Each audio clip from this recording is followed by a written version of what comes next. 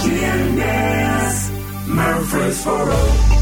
This is FM 100.5, 101.9, AM 1450, and WGNSradio.com. Rutherford County's place to talk. Hip, hip, hooray, let's give a cheer. It's 9 a.m., the signal's clear. Our favorite host is in the chair. The Truman Show is on the air. It's The Truman Show with Truman Jones. A look at the politics, news, sports, and people that are shaping Rutherford County. The Truman Show is on the air. The Truman Show is on the air. From Sylvan Park Restaurant on Northwest Broad Street, Truman Jones is on News Radio WGNS. Good morning, Rutherford County. How many people that are listening today know that it's Constitution Day? And it's one of the biggest days that we have in our country. And DAR, the Daughters of the American Revolution, you guys fill a void that nobody else seems to fill. And you, the history of our country really means a lot to you guys. And Lila got here first, Andrea. So, Lila Beasley. Yes. And Andrea, I know that coffee comes from Kathy. It has to. Calfee. Oh, you even changed that. Bless your heart. Why did you not like our Irish name? See, my mother was a Kathy. Calfee came from England, we found out. And Calfee can also be Caliph. Oh. The two names are interchangeable way back. Yeah. Yeah. And so that's the name that maybe it came from. Yeah. Yeah. People do see the name printed and will say, "Hello, Mrs. Caffey," just because they don't know to say the L. But the so it was Caliph or Calfee, and maybe Calfee with only one E. But they were English, we have found, and came here a couple of different ways. And my husband's family ended up in Virginia. And a lot of the Calfees came to Tennessee, where there are more Calfees than any other place. So they're down in Cleveland, Tennessee. There are Calfees there. And there's a state representative, Kent Calfee, and he is from Kingston, Tennessee. And so we haven't figured out the relationship yet, but there's Uncle Fred in Cleveland, and we go visit him. And so that's, they have family reunion down in Cleveland, Tennessee. So all the bright Calfees came to Tennessee, is that correct? I think they might have been among the first families of Tennessee, but that's not.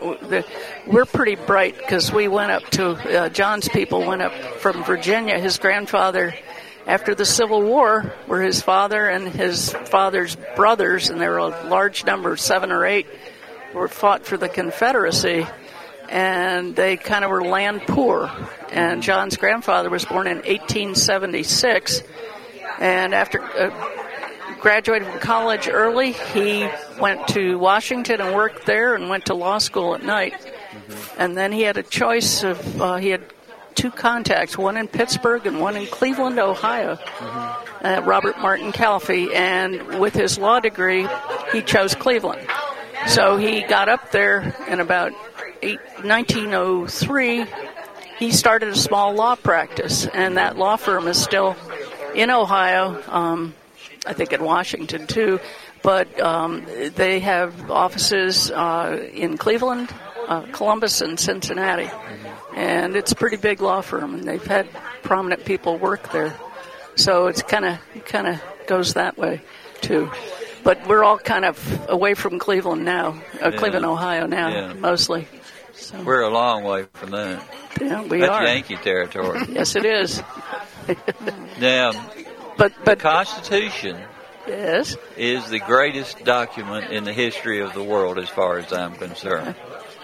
And it worries me what I've been seeing in this country. It's almost like they're trying to have a revolution that takes away all of our history. I mean, we're looking at the statues and all the other things that are a major part of our history. And now it's my understanding they're trying to attack the Constitution. And people in this country, I don't understand why they're not waking up earlier than what they have been, because it seems like nobody's interested in the history of the greatest country in the world. It just seems like that they want to take it away and make us a third world country, and it's really is a scary thought that's going on. Thing. I do think there is a reawakening on the horizon. I really do. Everybody I talk to, and with this being right at hand, this week being Constitution Week, and I've talked to several people. Of course, in the South, there's more. Yeah. Loyalists to the United States. But I just think there is an awakening, and I think we may see what I would like to call a revival. We need a revival in this country, and I think we may see it. I can pray for that. There is an erosion that's going on, and thank goodness we have groups like DAR that constantly reaches out and shows us some of the era that we're going through right now that could absolutely change not only the history but our whole country itself. I'd like to give a little plug, if I could. This Saturday, the 19th, at 2 o'clock in the afternoon, our chapter, the Colonel Hardy Murphy chapter, is hosting a Constitution celebration on the courthouse lawn on the square. And the public is invited. We would love for everybody who is interested to come, bring their friends. Everyone will be given a copy of the Constitution and the Declaration of Independence. They're united in this booklet. And we will celebrate and talk about some of the things that make this country great and do a sort of an overview of the Constitution. We're not going to read it intact. We're going to do an overview and just celebrate our nation and what the Constitution means. So I hope that we can do. Are you going to recite the preamble? We are, in unison. Everyone that's there. In fact, we may try to do that here in a minute, thanks to Andre. We all had to do that when we were in grade school. Yes. Yeah. And when you're in grade school, you're more wanting to be able to recite it properly and not leave out any words, rather than understand what it really means. Well, we're going to talk about what it really means Saturday, so I hope everybody will come. Now, what time? 2 o'clock. 2 o'clock. 2 o'clock. It will be after the farmer's market has cleared away, and so the square will be ours. Well, not ours, but we'll have access to that, so there should be good parking. And there should be a lot of people showing up. Well, I hope so. It's supposed to be good weather, too. Yes, I've heard. Yes, it is. Are we still teaching that in school? See, there are so many things that have been taken out of the education process that I can't keep up with what is still there and what has been taken away. That's a great question, because it is federally mandated that the Constitution be taught all the way through school. Yeah. All the way through school.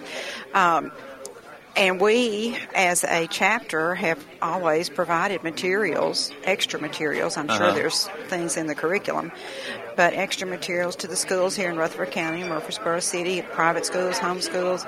And we have materials available, and we have sent those to them. We can't get in the schools this year. We usually deliver things to the schools, and we can't actually go in.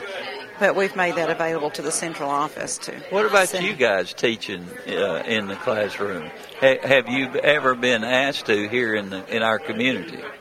I volunteered at Hobgood several times on different occasions. I'm not sure I did Constitution Week, but my husband and I were there for Veterans Day with the 6th grade class, the older kids. Yeah. And that was great. The kids loved it. They like a little special time. we did, Colonel Hardy Murfree chapter did deliver, I don't know how many cartons, 18, 19 cartons filled with books several weeks ago to Hobgood School. We arranged to get the books, which were the chapter's gift to the children for a book giveaway. And the Principal Bell, met us, and we were all wearing our face masks. And then we took the books into the gym and left the cartons there. And then the teachers will take care of delivering the books to the grades as they've been divided up, and that should be helpful. So that was our one chance, but the schools are basically locked down. I mean, But I'm talking about when it's under normal circumstances. Yeah, under normal, which I hope happens soon. Thinking of my grandchildren in grade school now, it's not a great, the situation isn't very good. We have had members to go into the classrooms. In fact, last year when I was delivering, and I won't mention one particular school, but one principal said, please, will you come and talk to some of the classes? Yeah. When they're in the library, or maybe you can, do a joint thing to help them out, because the teachers want help with this. A lot of them maybe are not as versed in the Constitution. Yeah. And of course, they can teach the curriculum that's given them, but that's just rotely reading things, You think that'd be part of the history lesson? I presume they're still teaching it. I think, yes. But it seems like our history that's taught to the kids is not what we were taught when we were in school, and it seems like they've gotten away from the things that really matter. I mean, I know that you guys have heard Red Skelton. Oh, yeah. Do the pledge. Yes. Oh, it's so inspiring. I don't know why it just hit me to have one of you in a classroom and then have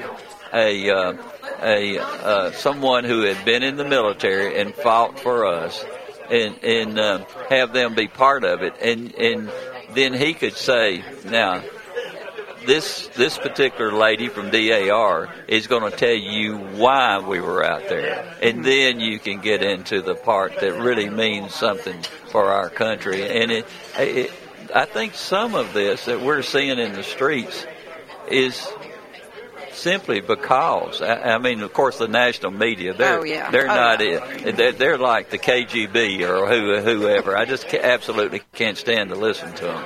But when you're not taught the things that really matter as what the makeup of our country was and what the history hasn't always been perfect, but it's still part of the building blocks of what we are today. I think that's interesting. You mentioned Red Skelton and his rendition, because at the end of that, you will remember, he said, because when he did it originally, there were 48 states. Yeah. And it said that in what he was saying, what he learned in school.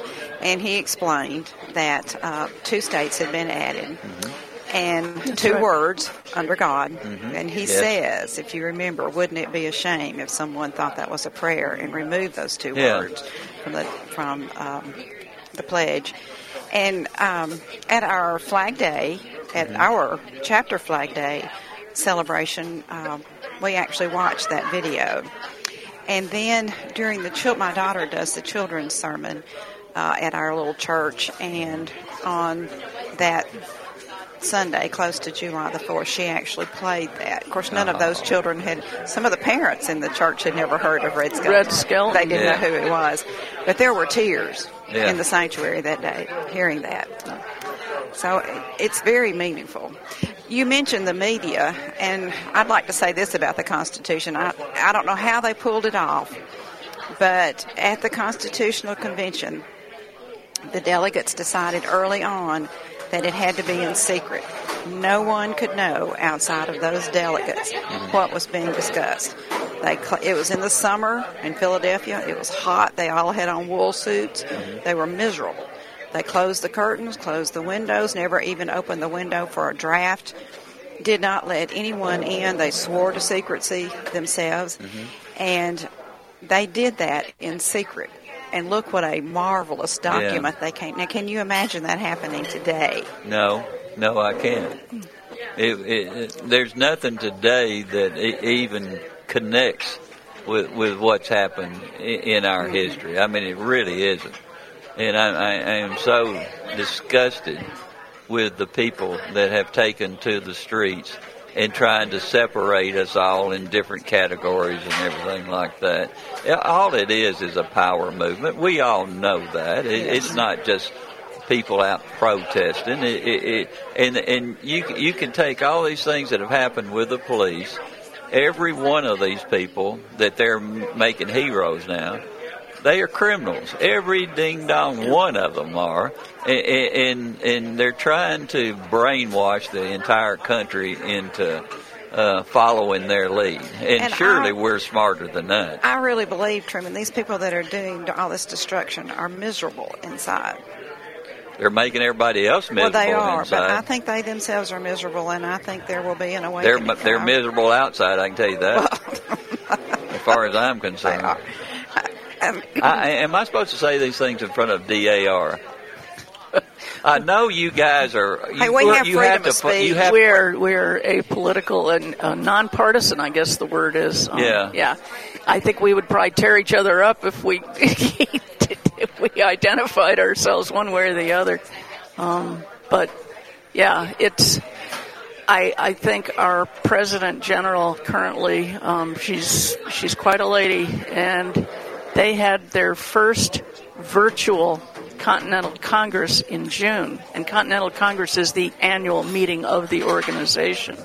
And even you guys had to do virtual? Yes. Mm-hmm. And Continental Congress is where each state region reports on the activities in the state, and it's very cut and dried because you have numbers of how many Veterans Day events did you have, how many chapters participated in Constitution Week. All this is assembled in a report. The report is given to Congress. Mm-hmm. So this is why it has to take place. And so it did virtually, and the decision was made not far in advance. It was like in May, I think, when they finally decided. They dropped that shoe and said, we're going to go virtual. They did a wonderful job. I mean, more people got to watch Continental Congress, because usually it's the few thousand or however many come to the event in Constitution Hall, which is owned by the DAR and built by the DAR women. So that was different, but she did a good job, and she is a public relations expert. She was, her name is Denise Doring Van Buren, and she just recently retired a 25-year career public relations vice president for the Central Hudson Gas and Electric Company, the public utility up in north of where I grew up in New York. And so that's her job. And she has a couple of sons. She has 3 boys, and 2 of them were West Point graduates. And one of them actually was in Afghanistan not too long ago. But I'm putting in a plug for her because she made lemonade out of lemons that were given to her. This is her first full year as President General, and so I think she did a good job. And DAR, is not going to let this virus stop us. But what I was afraid of watching in June was the fact that the riots were taking place right across in Washington, D.C. They were taking place across Pennsylvania Avenue in the park, Lafayette Park, that's across from the White House. And that area is considered the president's park because it goes down, it extends behind the White House on the opposite side from Pennsylvania Avenue. A beautiful walk down through there. Well, that's it. And here were people spray painting statues. The interesting thing about this park is they call it Lafayette Park. Lafayette is just one of the sculptures that's there. The others are of the foreign military experts who rendered service in the American Revolution. Mm-hmm. So you've got Kosciuszko, General Kosciuszko, he was from Poland. Mm-hmm. And then you had von Steuben from Germany or from Prussia. And then von Roche, La Rochambeau the Frenchmen, also with Lafayette, who came and they were very important. They were key to winning the American Revolution, these men. And in the center of this park is the equestrian statue of Andrew Jackson. So that was being, torn. They tried to pull it down. And then the firebombing almost of the Episcopal Church there, it's called the President's Church. So the whole thing was a big mess, and they yelled at the president for going out and, being part of the protest, I guess. I don't know. So I kept thinking all they need to do is go around the corner and a couple of blocks, and they're at DAR. We have sculpture that's outside, too, of the founder's sculpture. It's a female figure by Gertrude Vanderbilt Whitney, famous woman sculptor from New York, and she was a member of the DAR. So, it was like, are they going to go harm that? So we've got a caller on the line. So this ought to be interesting. Caller, welcome aboard with the DAR. Good morning, Truman. I want to say one thing. I really appreciate you expressing your views towards what's going on in our country. I had 8 uncles serve in the military. I served in the military myself. I was lucky. I was in the military. I went in 1954 and got out in 1957. There was no war going on. But what Midway Diner is, I don't know where you know that is on 231. Do you know where that is, Truman? I do. I had two uncles. I had 2 uncles running a garage here in that shop for years. One of them, John Calvin Helton, actually owned it. He was captured in the Battle of the Bulge, become a German prisoner. Haggard Helton, the Normandy invasion was the 6th of June of 44. Haggard went in the 9th of June of 44, and he lost a leg the 16th day of June of 44. Yeah. He laid in a ditch to dark. They stopped the blood on him. That stopped him from bleeding, of course, and he laid in a ditch after dark. The combat was so intense. It just makes me sick to see what's going on in our country. I was lucky. I went in the Army during the wars. I went in 54, got out 57. I stayed 2.5 years in Germany during the Cold War days. But it just makes me sick. I noticed 10 people were killed in Chicago this past weekend, and several wounded. Yeah. My wife and I were going to Monteagle Sunday, and we actually seen the starting of the killing at Beach Grove there. We didn't realize what was going on. There was 2 cars in a medium there, and one guy was holding his hands up waving. I wish now I'd have stopped and done something. But I don't know what I would have done. But that's the guy that actually got killed later on that day. Yeah. But I want to tell you what. We've had a black president. You may have a black vice president. I don't know. I'm not voting that direction. But I don't understand the black people in this country. If I'm right, and what I know is the African tribes raided one tribe, and they captured them, and if they couldn't sell them to a slave trader, they killed them. I'm sure my poor family never owned a slave, no doubt. Slavery ended in 1865. There's no slaves in this country today other than, I think, slave trading with females going on, which is outrageous. But nobody in this, since 1865, owned a slave or been a slave. But if they had not been slaves, they would not be living in this country. They better be so thankful that their ancestors were slaves, because more than likely they wouldn't even be living, because those tribes that captured their ancestors would have killed them if they couldn't have sold them.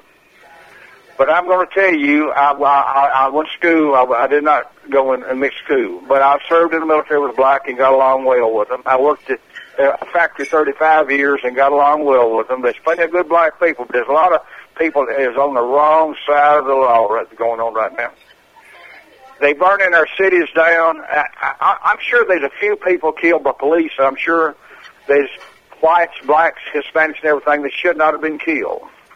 But I would say this. If I'm driving down the road and a policeman stopped me and I put my hand on the steering wheel and I did exactly what he told me, I don't matter what color I would be, I'll guarantee you he wouldn't bother me, he or she.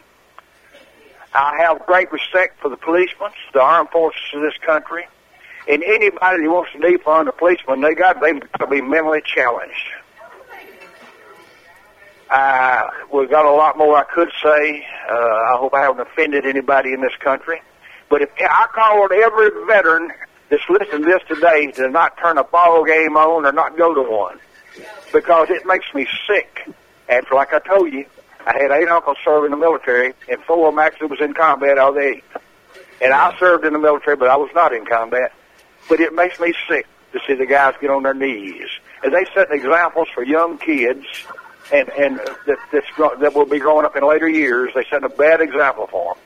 But if you can't stand up for this flag in this country, you need to leave this country.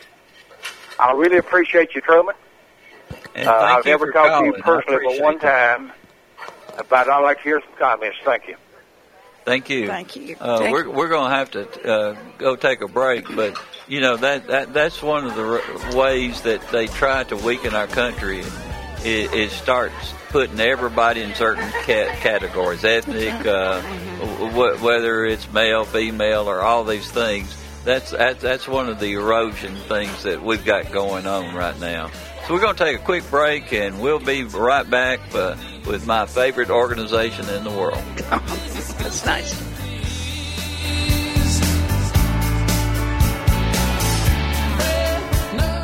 Sylvan Park Restaurant on Northwest Broad, across from the Ford dealer, host of the Truman Show live broadcast. Food is ready-made. It's hard work, but you got to enjoy the people, and you just have to enjoy what you do. If those two things come into play, then it's not that hard, I don't think. Open Monday through Saturday at 6:30 for breakfast and lunch, Thursdays and Fridays for dinner. Have you changed your menu very much since you've been here? No, sir. If it's working, just keep doing it. Sylvan Park Restaurant on Northwest Broad, across from the Ford dealer. Now's the time to start teaching good financial habits to your children, and we're here to help. Hi, I'm Nancy with Heritage South Community Credit Union. Our Chipmunk and Squirrel Saver accounts help your child learn how to save and reward them for regular deposits or good grades. Our Teen Cash accounts help your teen learn to manage their money wisely and have options to build their credit. To learn more, visit our website, heritagesouth.org, insured by the NCUA. At Bud's Tire Pros, they care about those who live and work here because you're a big part of what makes this place great. This is Kay Mitchell at Bud's Tire. Come by and see us at Bud's Tire, 3600 East Main Street, or call 896-TIRE. They will be here through the good times and the uncertain times. For those who are out on the road, stop in today to see their full lineup of Michelin tires. For whatever you drive, Michelin has a tire to fit any need. Bud's Tire Pros, they're essential, they're open, they're local. Visit them online at budstireprostn.com. Now an update from the WGNSradio.com News Center. I'm Ron Jordan. Despite a number of universities across the country ending fan attendance during football games, MTSU is pushing forward with in-stadium seating. A very limited amount of single-game tickets for the upcoming September 19th football game versus Troy are on sale on a first-come, first-served basis. To adhere to university social distancing guidelines, as well as stadium capacity regulations, the ticket office staff was tasked with creating an environment within each seating section that would allow fans to attend comfortably. Masks will be required throughout the entire stadium. The only exception is while eating or drinking. Tennessee is launching a campaign to help people who didn't graduate high school. A high school equivalency diploma program from the Tennessee Department of Labor and Workforce Development provides accessible adult education. State officials say with several adult education programs closed due to the coronavirus, they want Rutherford County residents to know they can improve their math, literacy, and English language skills without leaving their homes. Every county in the state is offering virtual classes to prepare adults to take the online HiSET exam. Tennessee Emergency Management Agency says they've sent a team to Florida to help authorities with Hurricane Sally rescue efforts. TEMA said yesterday the 35-member team had just finished helping with the impact of Hurricane Laura in Louisiana and was remobilized when the Florida Emergency Management Agency requested help. TEMA says it expects the team will be deployed to the disaster area for at least 2 weeks to help with search, rescue, and recovery efforts. Middle Tennessee is well represented. Team members include rescue and recovery crews from Murfreesboro, Franklin, and Brentwood. News on demand 24/7 at our website, WGNSradio.com. I'm Ron Jordan reporting. News updates around the clock, when it breaks, and on demand at WGNSradio.com. We are News Radio WGNS. You don't have hot dogs or apple pie or no Chevrolet to drive, but we have some hickory smoked wings you're just dying to try. You'll try them, you'll like them, you'll give some to a friend. So on a dare, just stop on by and bring in a friend. Slick Pig Barbecue, 1920 East Main.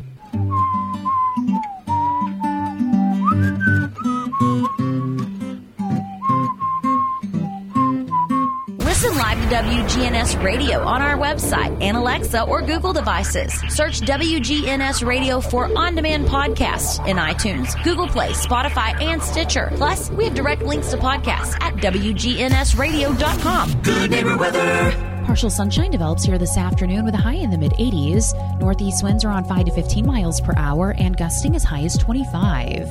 I'm meteorologist Jennifer Wojcicki on News Radio WGNS. Currently, it's 72.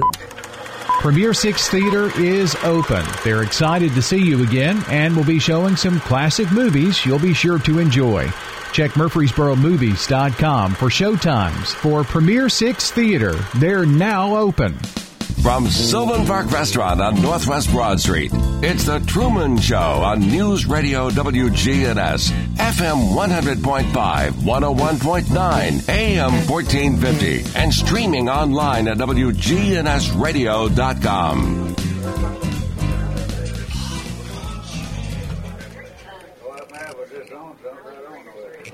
Do what?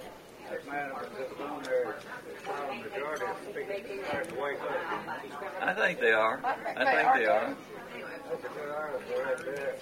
Who wrote it? Herb. Okay. About him. Woodbury. Now, my husband's going to a funeral in Woodbury on Saturday, so you're going to be in it. You know, Jane, you know Jimmy Davis? Jim Davis? Yeah, that's all we're Yeah. All right, we are back, ladies, and we have so much to talk about. You guys, by the way, where's Karen Hudson at?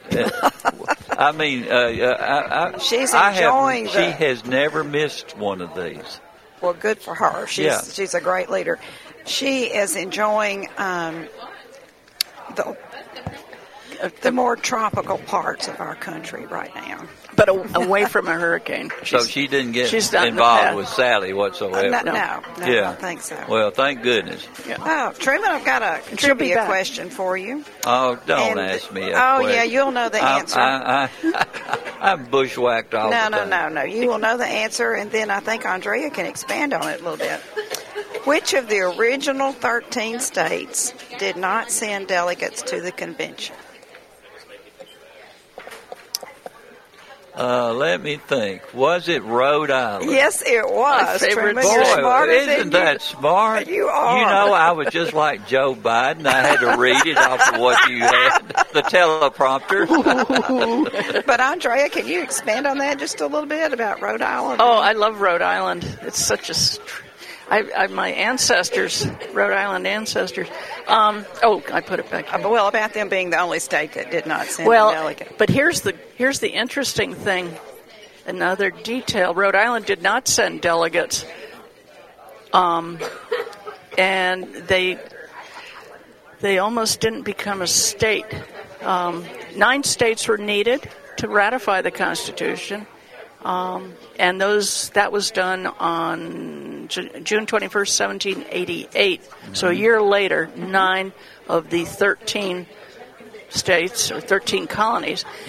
And, let me just say, at great length, Rhode Island finally approved the Constitution with provisional amendments. And on August 31st, 1790, the state's lone representative, Benjamin Bourne, arrived in Philadelphia, fashionably late to the first Congress. And then I found this little... But weren't they exempt from voting in the first presidential election? Well, that was it. I found this in an old document, in Rhode Island document, and it says the electors of Rhode Island. And this is how we elect our presidents. Mm-hmm. We elect the electors who then, depending. It says first presidential election, 1788. Rhode Island, not having adopted the Constitution, did not take part in the election. Then, second election, 1792. Okay, the Federalists elected George Washington of Virginia, president, John Adams of Massachusetts, vice president. And then it lists Rhode Island's electors. There were Arthur Fenner of Providence, George Champlin of Newport, Samuel J. Potter of South Kingstown, and William Greene of Warwick. And so I could have been a Federalist back then. You would have been a Federalist? I would have been. Yeah. And then they elected Federalists again, John Adams as president in the third election, which was 1796. Mm-hmm. And I didn't realize that my ancestor, Oliver Ellsworth of Connecticut, was a vice presidential. He was the candidate. So I don't remember him being vice president. He was a chief justice, but I don't remember him as an elector. So maybe they split that. And anyway, but it was interesting to see how the importance of the electors, and they were named, so you knew who they were, and they were very prominent people in the state. And I never thought of it that way. That was the presidential election, and you're electing the electors, so you got to know who the electors were for that political party. So I learned something when I read that, because you think, oh, okay, Tennessee, we voted for, this guy or that guy, but you're not stating who actually did the voting to elect them. Yeah. So I think that's been lost in our current operations. We don't make a thing of that. So I don't know who the Tennessee electors were in 2016. I really don't know. We've got somebody in the audience has their hands up that wants to talk. Caller, welcome aboard with the DAR. Truman? Good morning, yes. Truman. Good morning. Hey, I'd like to address that last comment that veteran was talking. God bless him. God bless him for his views. I have military in my family as well.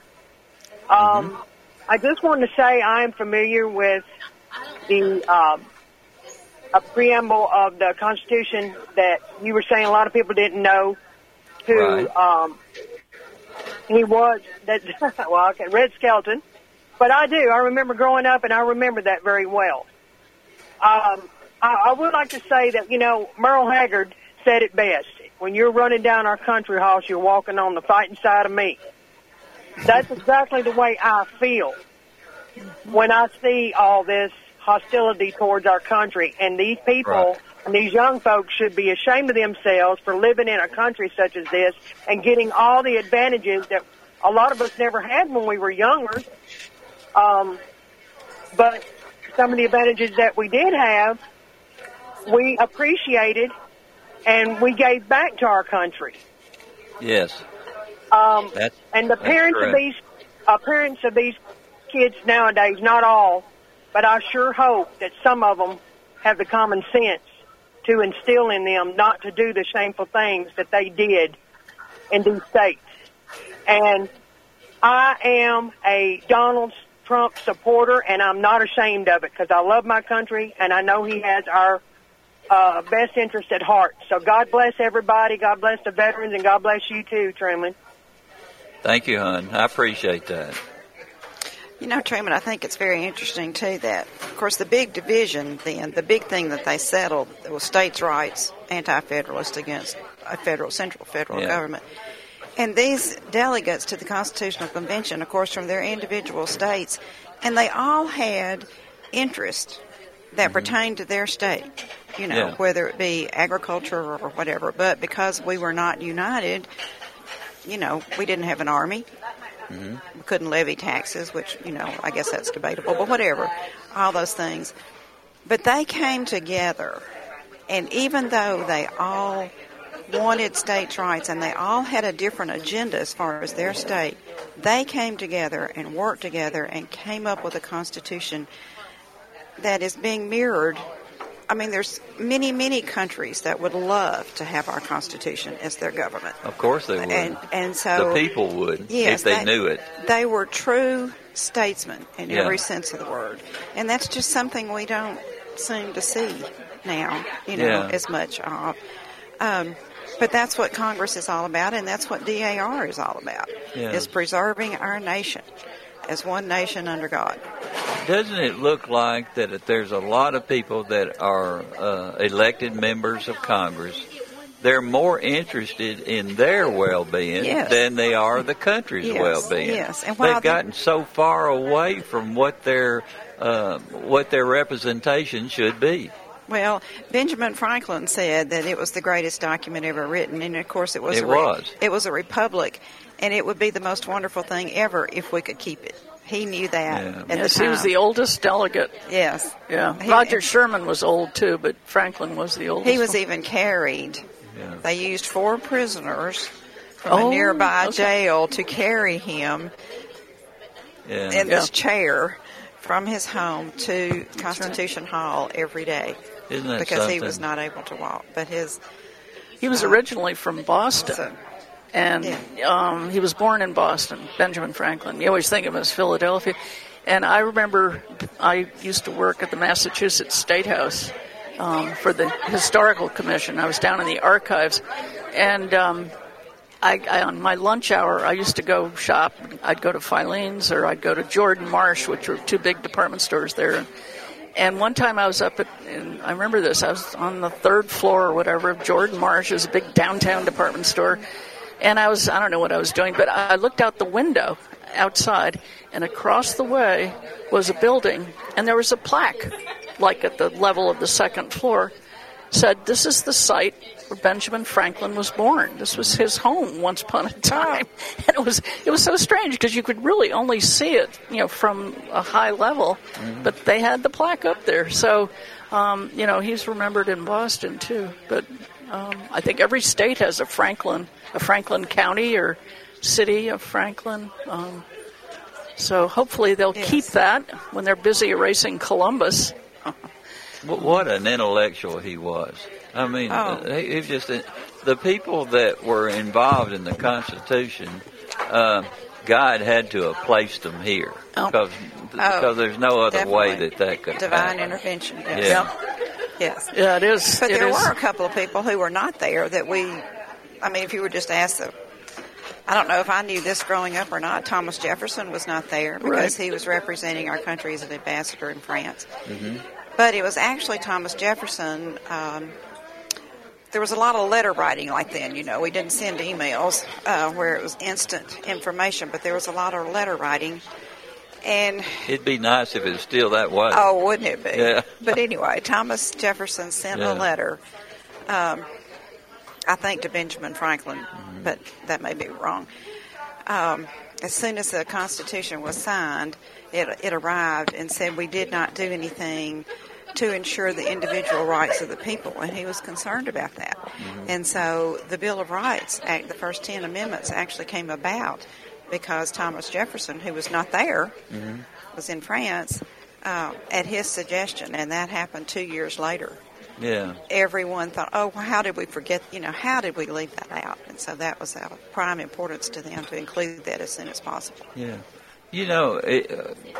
The thing that I really love about you guys, you ladies, is that you take the responsibility of not only passing it on to others, but you're in a constant learning process too. And one thing that I've always wondered is we had the Constitution and it was all voted on, but how much have the amendments changed the original document? Well, the Bill of Rights was the first set of amendments. Yeah, that was the first 10. I guess that was found necessary. Well, the 19th has changed it quite a bit. Yeah, it's a lot of it, people kind of fall under the blanket of it for reasons other than what it was supposed to be. And one of them is the national media. The national media, they are protected. And the thing about it is, they're not news anymore. All it is their own particular opinions, but yet it's like I say, it's like a brainwashing.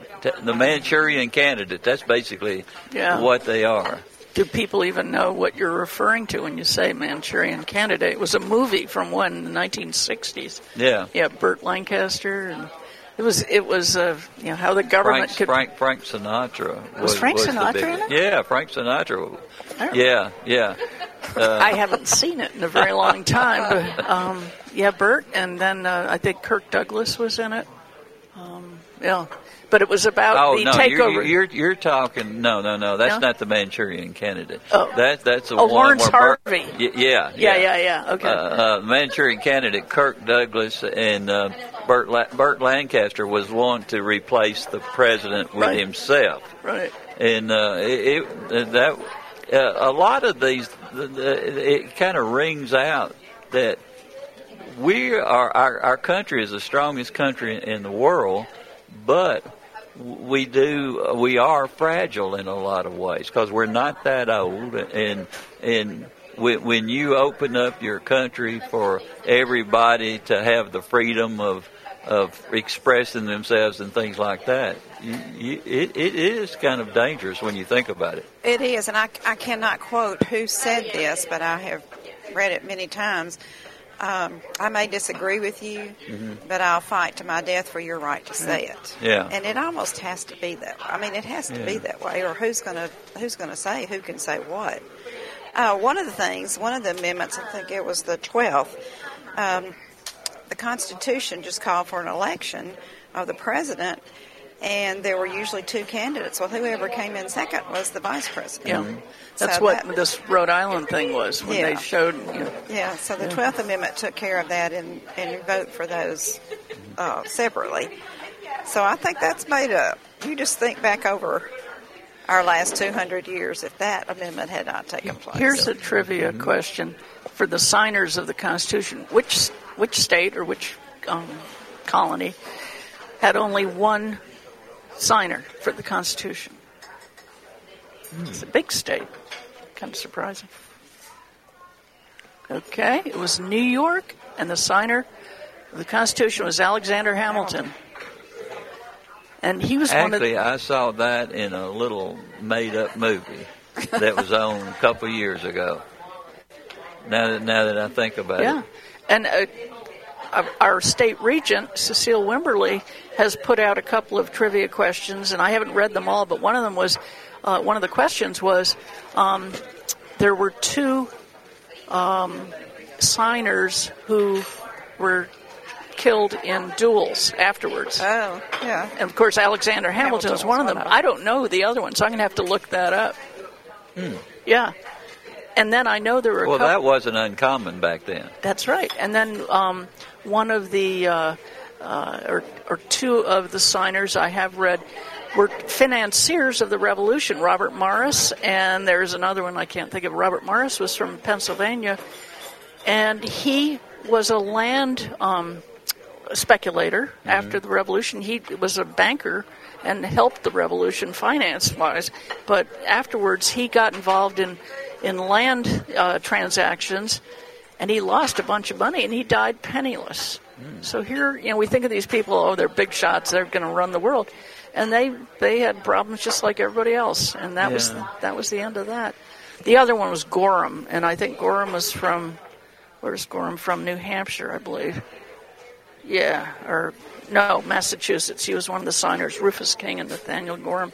But the individual stories are fascinating. Maybe I get hung up in the weeds wanting to know about those people because that just interests me. They're, just people, and well, there has to be something that sparks your interest. I mean, it's just human interest, and we all fall for that. Yeah. But rather than it being a movie star or a football player, when you get into this, you want to see their lives and what brought them here. Alexander Hamilton was not even born in the United States, born in the West Indies. And look what a major role he played. Yeah. And he was never president, but look what a major role he played. Yeah, and he got shot by Aaron Burr, didn't he? Wasn't it? Yes. Yeah. They've had New Jersey, I think. Who was the first person to sign the Constitution? I don't know. I've got this. George Washington. He was the first. Okay, and he was the presiding officer. He was. He was elected president immediately after they assembled. Yeah. Yes. So he was, okay. I can sit here and just learn from everybody here. Some of these guys, my favorite is, and I thought I lived in his congressional district, a man named Elbridge Gerry from Massachusetts. And people pronounce, they say gerrymander. Yeah. It should be pronounced Gary because his name was Gerry. That was his last name. And here's a picture. I know we can't see this on the radio.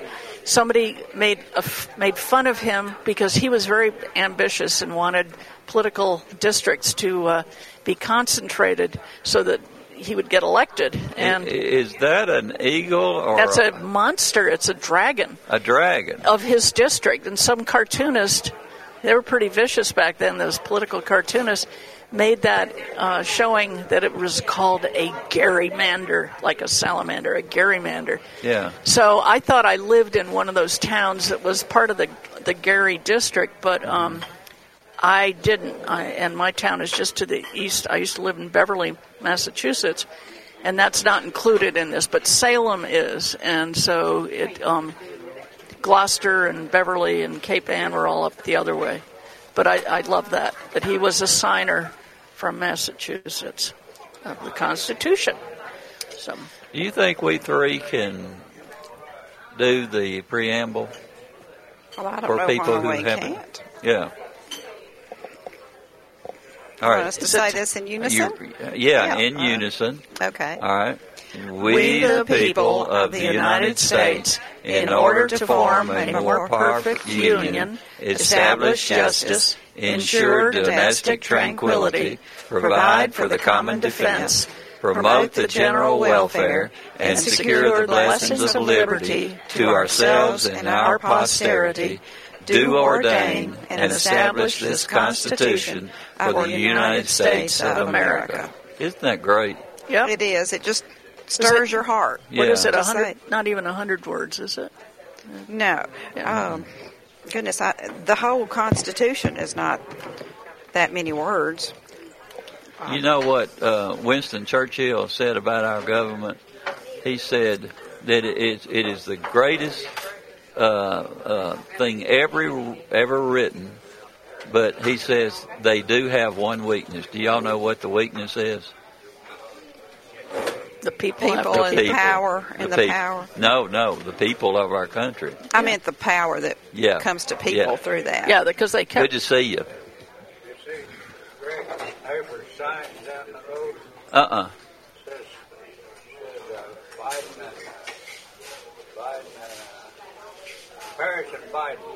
Oh, I saw it. Yeah. Can you imagine? They're in the wrong neighborhood for that sign. Yeah. The entire Constitution consisted of 4,543 words and written on 4 pages of parchment. Yeah. And do you know where it's kept now? National Archives? National Archives in Washington, D.C. And there has been 2 times that it was actually moved to Fort Knox for safekeeping during both World Wars. And there may have been some other times. Somebody says there's no more gold in Fort Knox. It's gone. Or it's got somebody else's label on it. Well, no, it was saved. James Bond saved it. Oh, dear. Bless his heart. So, when are you guys meeting? What is your normal schedule? Colonel Hardy Murphy chapter meets the second Thursday of the month, except for, this year was a little bit of a out of order here, but we meet either at lunch or at dinner, depending on the time of year, and we are at Through the Grapevine, which has been gracious and wonderful to us. Yes. So we're very happy. People like to come and have a nice meal, and Through the Grapevine's capacity is about 50, and we're kind of pushing that. Yeah, we're kind of pushing that now. We have a very large chapter, but a large number of people live out of state. So maybe that's a good thing in terms of our public meeting. But we welcome new members and people who are interested in learning about DAR. Just let us know, and we'll get you to a meeting and see if it might be something you would enjoy being part of. How are the people, the ones that want to join? There are qualifications that you guys have there. There has to be a direct link to someone who served in the Revolutionary War, but they didn't have to serve in the militia. They could have provided goods, There are women ancestors. Yeah, patriot ancestors. Yeah, yes, they love knowing about that. That's sparked our interest, my daughter and I, that are in DAR, and she's a real researcher, so she'll find our female patriot before too long. The ladies were a very definite, pretty solid group back then that supported everything that was going on. I don't think we've ever given the ladies credit for what they did as far as, all the way through our history. You think about even in each war, World War I, the Revolutionary War, of course, Civil first. War. Oh my goodness! In the Civil War, it was those darn Yankees. Right. It was the women who made the men. You're not going to come home unless you kill a Yankee. It's just my great grandmother. I would sit at her feet, and she would tell me stories of what would go on back in those days. And this is a pretty heavy area as far as enemy troops that were down here and did so much damage. But she would say the boys would come in their house at night and sleep, and then they would be back out on the war front fighting again. And it was, can you imagine going through those particular times? Yeah. The history of our country is so varied, but it's full of heroes no matter which side you're talking about. Yeah. The people stood up, and now they want to vilify them. It's just, I know. It breaks your heart. I read a story recently about a woman in Long Island, New York. During the Revolution, she was a Quaker lady, and what she did, because Quakers are nonviolent, don't believe in fighting, she did not disturb her Quaker beliefs because she saw the British troops coming, and they were heading to New York, where the Americans were, and there was a big crowd of the British troops. She found the colonel who was in charge of this unit. She graciously invited him in to have some tea and refreshments, and then they shared with the British troops, and they had a lovely time. And he was there about 2 hours. It was time to go, and the Americans had already escaped, and so the British were kind of messed up in their plans. But anyway, she was so sweet, and you couldn't say no to the nice lady. Well, they were ingenious in the way that they aided. Yes. We got another phone call. Caller, welcome aboard with the DAR. Good morning, sir. I was calling in regards to that gentleman that called earlier. First off, I want to say I'm an African-American man, and some of the comments that he made were very offensive, and it really shows his ignorance about the black experience in our country. And I was disappointed that you didn't push back on some of the things that he said. And I think he needs to walk a mile in our shoes. That comment he made about we ought to be glad that we came over here as slaves or we wouldn't be here. That one really got to me. He doesn't know the history of black people, nor does he care. But I think as you approach questions like this, in all fairness, you should push back on some of the negative comments, or have somebody else on there that is knowledgeable about some of these subjects instead of putting all that stuff out on the air. Because some of those things you say, and your callers say, really inflame some of this stuff that you're complaining about. Because you don't see. What were some of the things that you found offensive? Oh, he was talking about black people in this country, and I've heard this all my life. What are they all upset about? They never had it so good, and we did them a favor bringing them over here as slaves. Yeah, it's insane, But not just this call, but I listen to you quite regularly. In fact, I like your show. It's very informative. Mm-hmm. But some of the comments that are really out there don't get countered, and they're just left hanging out there in the air. And it sounds like that your no comment is almost in agreement to some of this. I don't know you personally about your views, but man, sometimes you need an opposing view to some of the stuff. Some of these old timers that grew up in a privileged society don't understand what we have gone through in this country and what we're still going through. Yeah, this particular show here is open for everyone and open to their views. I am not here to,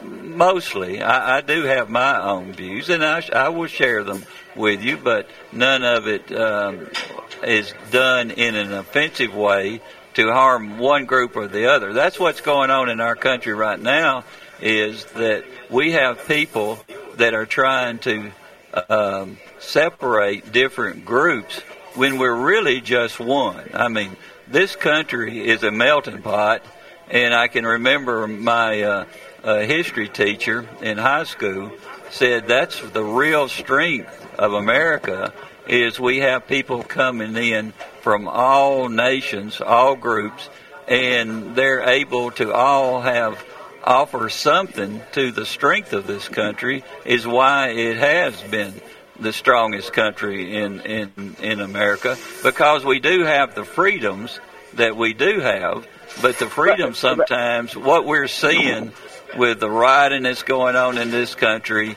I remember when Khrushchev says, we will not ever invade your country because it's an armed camp, but we will attack you from inside.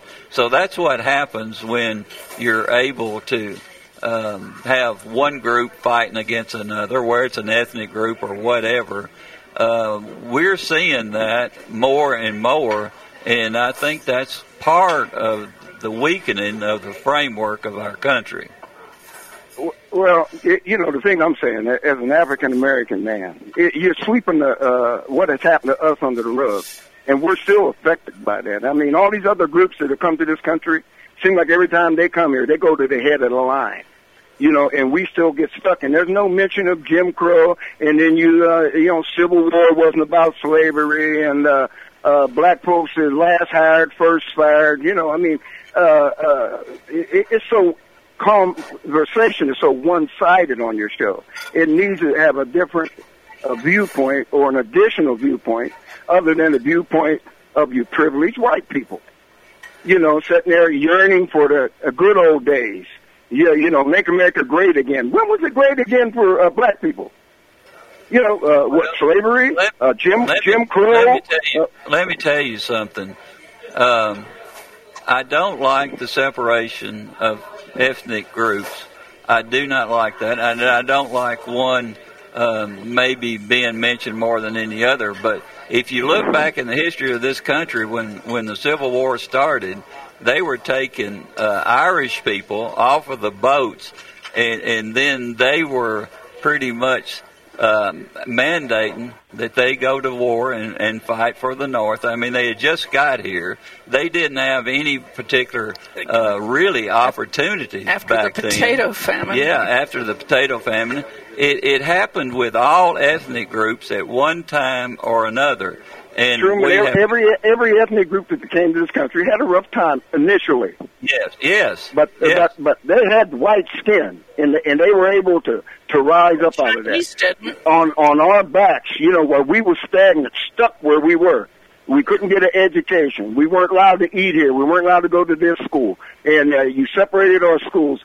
And it gave us inferior education and stuff. And you guys act like none of that ever happened. You paint this rosy picture of how things were in the good old days. It probably was pretty good for you guys, But come on, man, you just need an opposing view in there, and everything wasn't as rosy as you guys painted it out to be. It may have been for you, but black people had a long struggle in this country, and hell, a lot of the cities where black folks were trying to rise up and do things for themselves, they got burned down. And we don't hear them talking about that. Tulsa, Oklahoma, all these different cities where blacks was trying to do things for themselves, and the white people get mad or create something and go in there and burn down the cities and run the black folks off.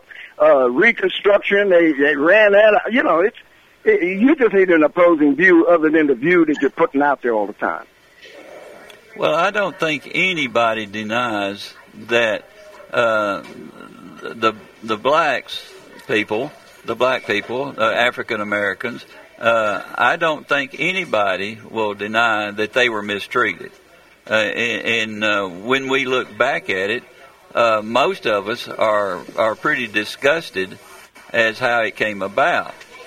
But I don't hear you ever saying that. You guys saying about how good it was. Yes, we have. But and the people that I have been on the show, they pretty much will say the same thing I'm saying right now. The real problem that we've got right now is we can't get back together as long as we're fighting against each other. There's just absolutely no way. But everybody has the same be careful opportunities, you might say. Everybody has the same opportunities now to succeed. I think what's happened is that there have been certain ethnic groups. That's not necessarily true. There have been certain ethnic groups that have been held down by giving away programs and all those type of things, when most everybody has opportunities if they'll just pick themselves up by the bootstraps and go out there and try to make something for their families and for each other. You can't say that the opportunities are not equal right now. The opportunities are better, but there's still a lot of stuff out there that, I know you don't like this word, that's systemic.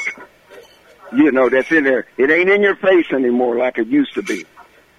Yeah. Yeah. But it happens. If certain communities, you try to go up in there and buy a house up in there, all of a sudden it ain't for sale. You try to rent in a certain place. There's a lot of, just like the guy was talking about being pulled over by police.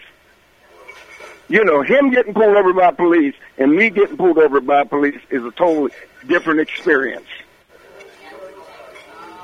I was in law enforcement for a long time, and I can never remember us mistreating anybody from any particular group. And when we pulled somebody over, it was for a reason.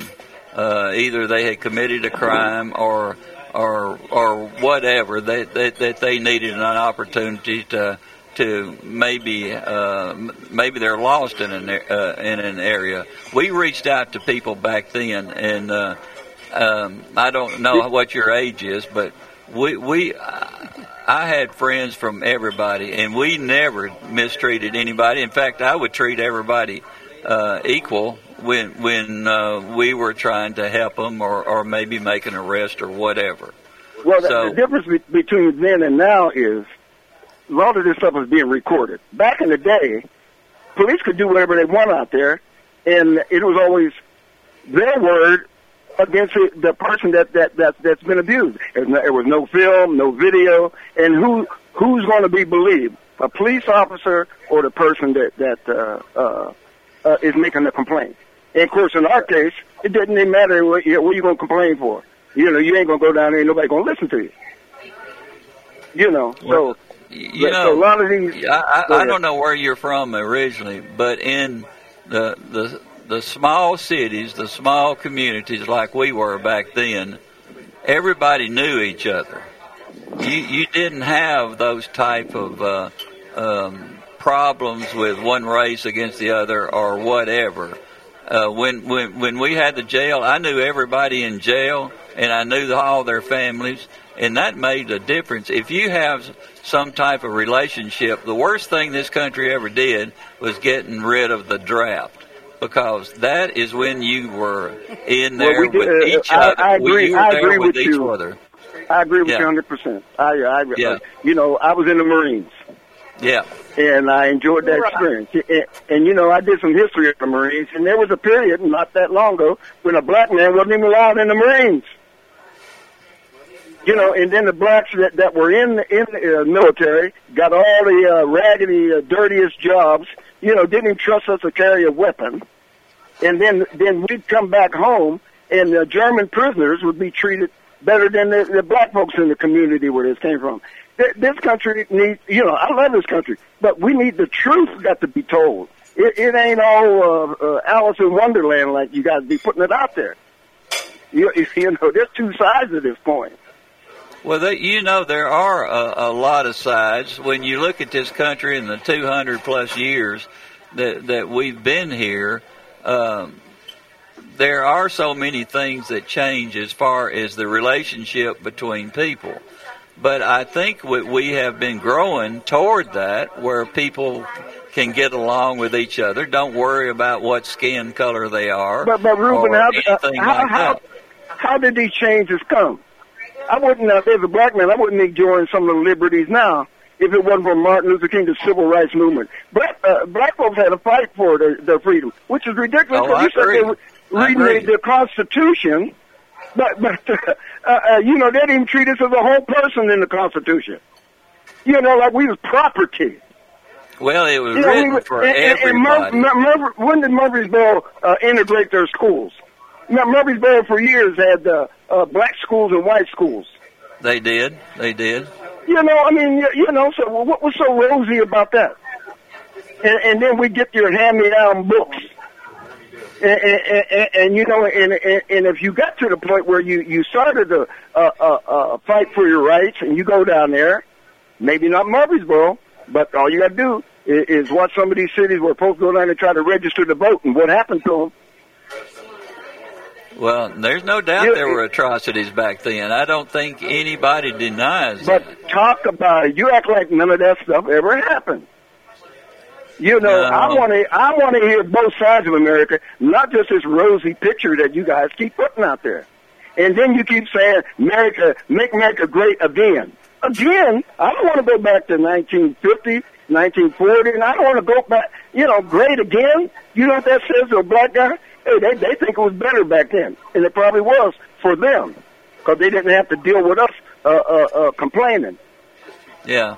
You know, black folks assumed their position. We wouldn't look a white man in the eye. You know, you go out on the other side of the street. You better not say anything to a white woman. You know, crazy stuff like that, Ruben. I keep calling you Ruben. I'm sorry, Truman. But anyway, God bless you, man. I just had to tell you how I feel, man. And when you were in the Marines, let me say this: I was in 18th Airborne Corps, and the thing about it is, when I first went in, there were still some problems, and that was in let's see, 1964 is when I went in, and some of my two of my best friends were African American. Didn't even think about it one way or the other. And I do remember when I went into basic, it was down in Louisiana, and one of the guys that I met down there, he was from Georgia, and he was a black man, and he and I shared the bunk there, and we were best friends during that time. And we were going on furlough there for a while, and we went downtown into Louisiana, and I asked him to come with us, and he says, no, I can't do it. And I said, why can't you? And he told me what you were saying about the way things were going during that particular time, and I tried to get him to come with me, but he would not do it. But the friendship was still there. He just felt like that he would not be welcome.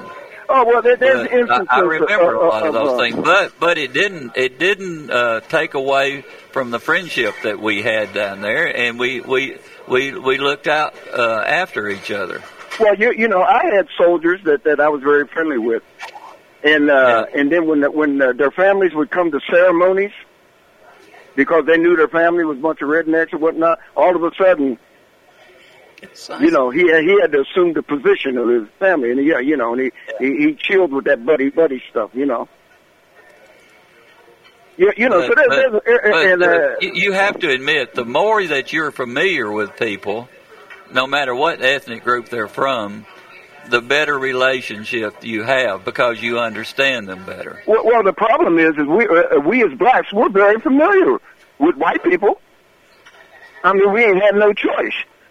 You know, we're familiar with. Hey, you go down there and apply for a certain job that you know, you probably going to be the last one hired, and when they lay off, you're going to be the last one, your first one laid off. You know, if you want to go into a trade, you try to break into trade union, you want to you know, learn a trade or something. Trade unions had you blocked out. You know, I mean, I could go on and on, but all I'm saying to you is tell both sides of the story. Yeah. I think we try to do that. In fact, you're welcome to come on my show whenever you want to. Yeah, man. I think you need to get someone there more educated than me because there's a lot of stuff. You're doing well. You're doing well. All right, man. Thanks for letting me spout off, man. I appreciate it. All righty. Thank you. All right. Bye. Truman, can I give one more plug for Saturday, for our event for Saturday? You may. 2:00 on the square. On the square. Bring a chair if you come. There'll be limited seating. We'll bring what we can. Can't sit on the ground? You can sit on the ground if you want to. I never get up. I have somebody to help. That happened to me the other day. But if you know, we would love to have a big crowd. Okay, now what exactly are you going to be doing? Okay, we're going to be talking about the Constitution, explaining it. Yeah. We're not reading the Constitution. Yeah. Giving some of the history behind and the important facts. How the Constitution has been amended and celebrating those that have taken care of some of the problems that were in the original Constitution. We're going to be doing a little singing and reading the preamble in unison and a couple of surprises on the way. Can't tell everything. You going to give away a car or something? Maybe a miniature car. We are going to give away flags and a copy of the Constitution and the Declaration of Independence. We are giving that away. I wonder how many people have a copy of the Constitution. I don't know. In our home, it's on the kitchen table between the salt and pepper shaker. It stays there in case we want to refer to it. I used to leave a little basket of so-called pocket constitutions that were folded up pieces of paper about the size of a postage stamp, but folded.